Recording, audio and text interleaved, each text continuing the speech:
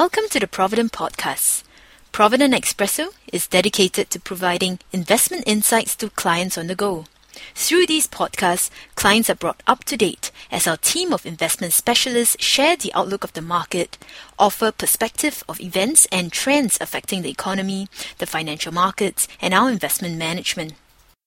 We invite you to listen in or download July's podcast as Daryl, Provident's Chief Investment Strategist, shares the latest outlook of the market and how it affects your portfolios. Welcome to the next edition of Provident Expresso. All of us here at Provident are now recovering from our latest third quarter retreat at Sentosa just yesterday. And that's where Serene and Sherry were actually torturing us with various games. So all of us are suffering some form of aches and pains today. But anyway, it was all good fun. Time for us to get together as a company, to bond together, to have fun, as well as just to get an update about what has happened over the last quarter and what kind of plans we have for all of you and for us as well in the quarter ahead. Anyway, let's get on to business now. In this July's podcast, essentially I'll be covering four main items. Firstly, providing everybody an update on the green shoots, where we stand in this regard. Secondly, talking a bit about the various government action that we are seeing around the world today, and what are the implications of that. Thirdly, talking about one of the fundamental shifts that we are currently seeing in the marketplace. Essentially, this shift is regarding Asian countries moving away from the export-driven model. And finally, I'll just provide a wrap-up as well as talking a bit about how we think markets will behave in the next 3 to 6 months, as well as how we are positioning our portfolios, particularly the Alpha portfolio. Okay, without further ado, let me start with the first point, updates on green shoots. As you no doubt will know from previous editions, we are essentially monitoring a couple of key indicators, one of which is essentially the state of the US consumer. And in this regard, really the jobs report that is due out actually just later tonight will be key. We expect that the next jobs report will indicate that unemployment in the US will come close to hitting the 10% level. And in this regard, the situation doesn't look like it's bottoming out yet in this area. Besides that, we also have seen, based on the latest data, that the savings rate in the US has now hit a 15-year high. Americans are now saving about 6.9% of their personal income. Again, it's a sign here that they're doing what is necessary to actually pare down their leverage levels, pare down their debt, so much so that that consumption is being sacrificed at this point in time. Now, they're actually facing an uphill battle despite their higher savings rate, because amazingly enough, the household leverage in the US has actually increased over the past year. It's now hit 1.5 times. And that's mainly because the asset prices have fallen more than the reduction in the debt levels among American consumers. So because of that, while they have been trying their best to repay their debt, their debt levels have actually, on a proportion basis, have actually increased. So again, this suggests that this deleveraging process will still have a couple more years to go before it gets paid off. Also associated to this, we've just noticed that the latest retail sales numbers, this is the chain store numbers coming out from the US, has actually fallen 4.4% in the first 4 weeks of June. Again, it's a sign there that American consumers are cutting back, are a bit concerned about the broader economic outlook, and they are making adjustments to their spending patterns. So again, we don't expect a pickup here in consumption anytime soon. On the second item that we are looking at regarding the consumer side, the housing market still appears to be deteriorating. The latest Case-Shiller index, this is the 20-city price index in the US, actually just came out a couple of days ago, and it indicated that prices have actually fallen by 18.1% on a year-on-year basis in April. A sign here that the housing market, at least the prices of housing in the US, is still falling, but at a slower pace than before. So we are closer to bottoming out, but still not there yet. Besides that, the new home sales numbers, again from the US, are still depressed. Basically, what's happening is that inventory levels of housing in the US is still quite high. they're currently standing at about 10.2 months, at least based on the May sales numbers. And just to give you some basis of comparison, back when the housing market was still in pretty good shape, inventory levels were as low as like 2 or 3 months.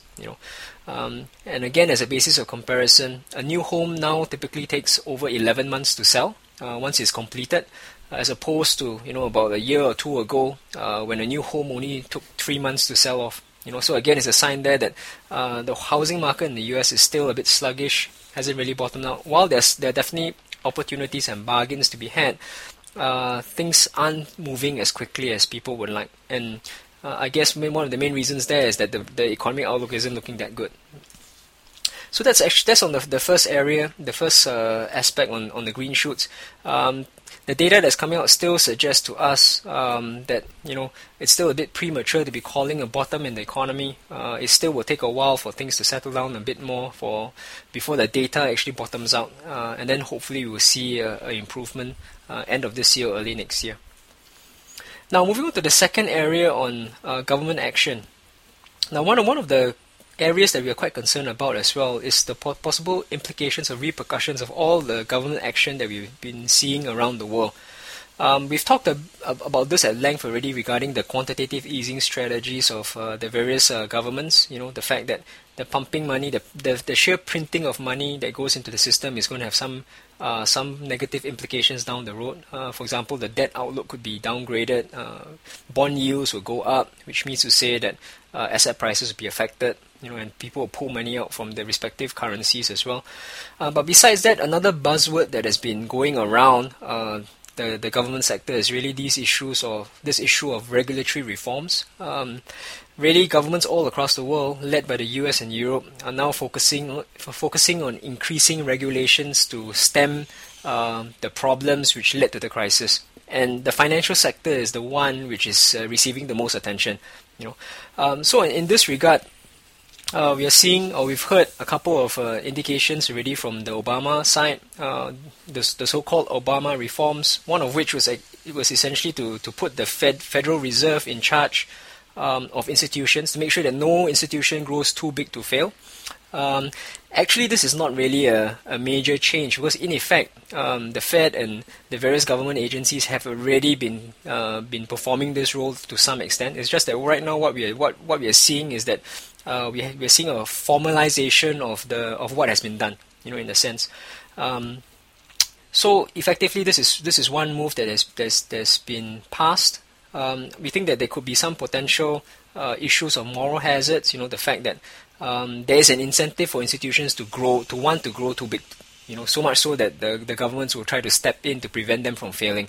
So that's one potential repercussion. And also, obviously, a question there will be, how do you actually prevent these companies from growing too big? So again, there's a lot of the devil is in the details, how they actually will implement it. But this is one move in that particular direction. Besides that, there are a couple of other regulatory reforms that the US is coming up with or are proposing. One of which is actually to set up a consumer protection agency to protect consumers with regard to financial products. Again, from a policy standpoint, this is definitely a good move. Basically, this is coming out with various guidelines for the financial institutions with regard to financial products. What you can do, what you can't do, whether the product that's come out, that's being launched, is actually good for the consumer. As I said, this is positive from the consumer standpoint. However, from the financial institution standpoint, it may not be so good, because obviously this is limiting the various opportunities open to the institution. They need to actually go to this watchdog to get approval before they come out with the new product. And also, all these greater regulations will come at a certain cost, meaning to say that the financial products that do hit the marketplace could then be delivering lower returns, because you do have to pay for all these regulatory safeguards. So that's one of the potential downsides to increasing regulation. Also, another potential downside would be the limitation of opportunities, because less of these opportunities will hit the market. And again, it also depends on how this financial product safety agency will implement these policies. If they become overzealous in their implementation, it could mean that no new products come out at all, and then we don't really see growth in that particular industry. Again, as I said, the devil in the details. Really, time will tell whether or not these policies will be positive or not.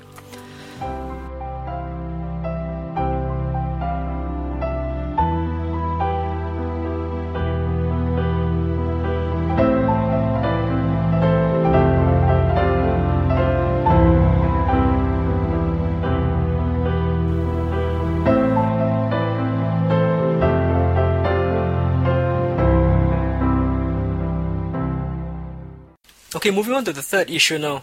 This is essentially talking a bit about this fundamental shift that we are seeing in the marketplace, namely that Asian countries appear to be moving away from the export-driven model.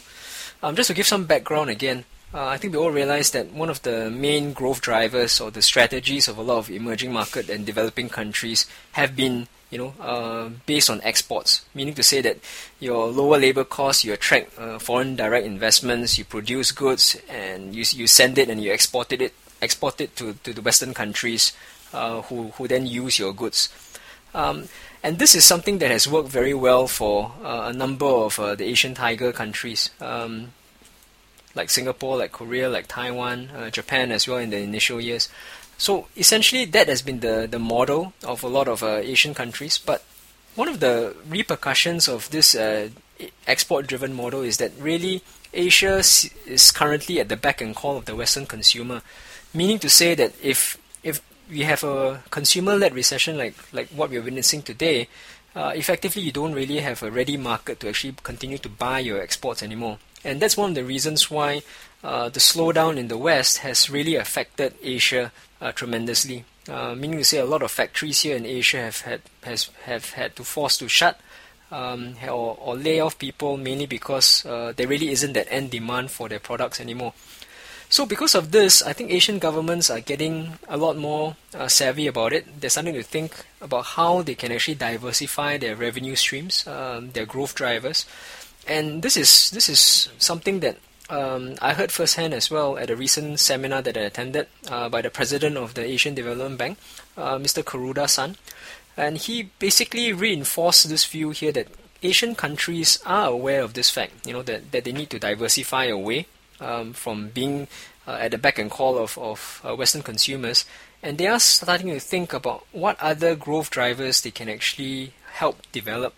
And one of the things that actually came up is the fact that they need to basically try to boost local and regional consumption, because only then would Asia be able to stand on its own feet. The fact that your local population, the amount of money that they spend on goods and services is actually enough to sustain your own businesses within the country or within the region. So this is something that Asian governments realize. The problem here is obviously how to implement this over the long term, because we are talking about actually a fundamental shift in behavior of Asian consumers. You're trying to get your consumers to spend more money, and this is something that will obviously take quite a while to achieve. Now, how does one go about getting your people to actually spend more money? Obviously, you need to spend prudently, but one of the main issues and problems that have been holding back consumption is that if you look at the situation here in Asia, Asians are net savers. They save a lot of their money, which means to say that they don't actually spend, don't have that much free cash to spend. And one of the main problems why savings rate in Asia as a whole is quite high is because you don't have that safety nets and the infrastructure development in a number of Asian countries. When I say this, I basically mean things like your pension systems, things like your healthcare systems. Because effectively a lot of Asian countries, or a lot of Asians, the population, they have to basically save for themselves in the event that, let's say, they lose their jobs, or if they fall sick, they need to have their own reserves, the cash reserves, to actually tide them through those difficult times. Now think about it, this is actually very different compared to the West. When you look at the Western countries, they effectively have all these social safety nets in place. They have things like unemployment insurance, they got things like healthcare. So if they lose their jobs, if they fall sick, there's a form of social safety net to actually protect them in a sense. And because they know that they have this safety net in place, or the infrastructure in place, they can actually go about spending their excess money quite safely And this is something that I think Asian governments are now trying to establish, develop the various infrastructure that is necessary to grow that area. So I think what we will see in the years ahead is that we will see the development of pension systems, of healthcare systems, of even the financial systems as well. Because when you think about it, one of the main reasons why a lot of Asian sovereign wealth funds, for example, are investing in US treasuries and European bonds is because you don't really have a very liquid local currency bond market here in Asia. Now, if the Asian bond markets are very deep and broad, then effectively you'll find that these pension funds, insurance companies, even investment companies will have a lot more opportunities to actually invest in the local markets rather than the Western markets. And again, we've seen some of this news in the papers recently as well. In Singapore here, you can now buy Singapore government bonds or via the ATM. In China even, China is starting to open up a bit. You can actually buy renminbi denominated bonds in Hong Kong. So essentially we are starting to see signs of these financial markets becoming a bit more open. And again, this is, in the grand scheme of things, moving towards making consumption a bit better for Asian consumers. So we definitely see this structural shift as something that is happening. It started to occur already. However, we do recognize that it will take quite a number of years to actually be completed, because it's not easy to change individuals' buying or spending habits overnight. But then again, we've just started and initiated research on this topic because we do see this as a structural shift that will have some bearing on how we position our portfolios and how asset prices will behave in the years ahead. Because if you put ourselves 15, 20 years down the road, if and when the Asian consumers are strong enough to stand on its own 2 feet, we will see that international trade will look very different. The global growth drivers will be more pro-Asia, more dependent on Asian consumers and less dependent on, let's say, US and European consumers. So we do see a number of fundamental shifts, and we have started our research, and we will update you all our clients once we have completed our research and our findings. So this is something that I think is quite key, which we are looking at.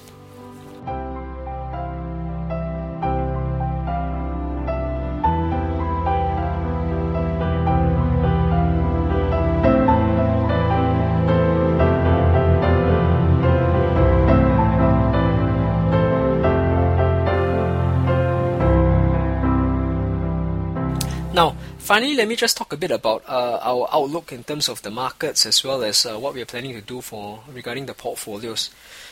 If you look at the situation now, equity markets have rallied about 40, 50, in some cases 60% over the past 3 months since the lows in early March.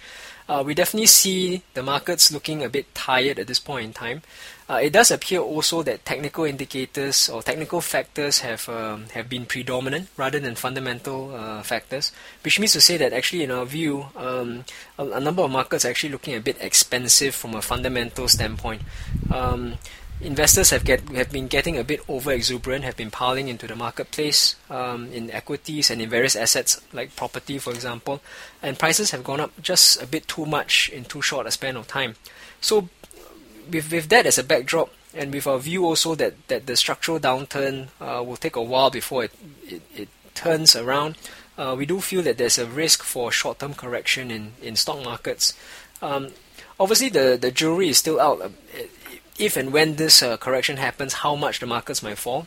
We just recently had an investment committee meeting, and the findings at that particular meeting, or at least we didn't really reach a consensus at the meeting, in the sense that some people, or everybody, thought that the markets will fall, but we were divided as to how much markets might fall by. My own personal view is that I think markets might fall between 5 to 15% in the next three months or so. But some of the more bearish members of the committee believe that it's possible that we might retrace the previous lows in March, which means to say that markets might fall about 40-50% from the current levels. My main reason why I think that particular scenario is unlikely at this point in time is mainly because when you look at the situation, there's still a number of investors who are sitting on the sidelines in cash. And there's still quite a lot of liquidity in the marketplace. So because of that, my sense is that if markets do fall, let's say by 5, 10, 15%, it's likely that investors will come back into the market to snap up stocks because prices have come down. So because of the fund flows perspective, I do expect that any declines will be supported to a certain extent. Though obviously all bets are off if we receive another big market dislocation event, and there are a number of risks out there in the marketplace still today. Meaning to say, if you find another bank, for example, facing difficulties, or if Eastern Europe blows up, or if the bond market blows up, then if effectively all bets are off, and it's possible that we will not only reach the lows of early March, but we possibly might fall even below that again.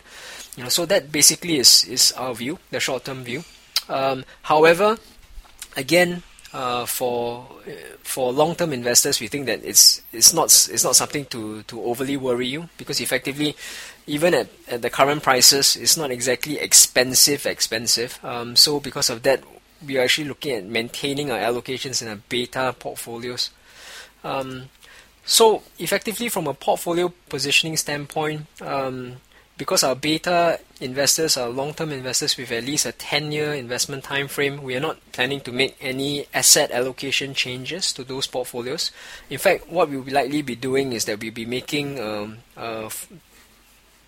use of the remaining cash in the portfolios in the next couple of weeks. We are right now still fine-tuning the funds that we'll be using, but it's likely that by the end of July we'll be fully invested for the beta portfolios.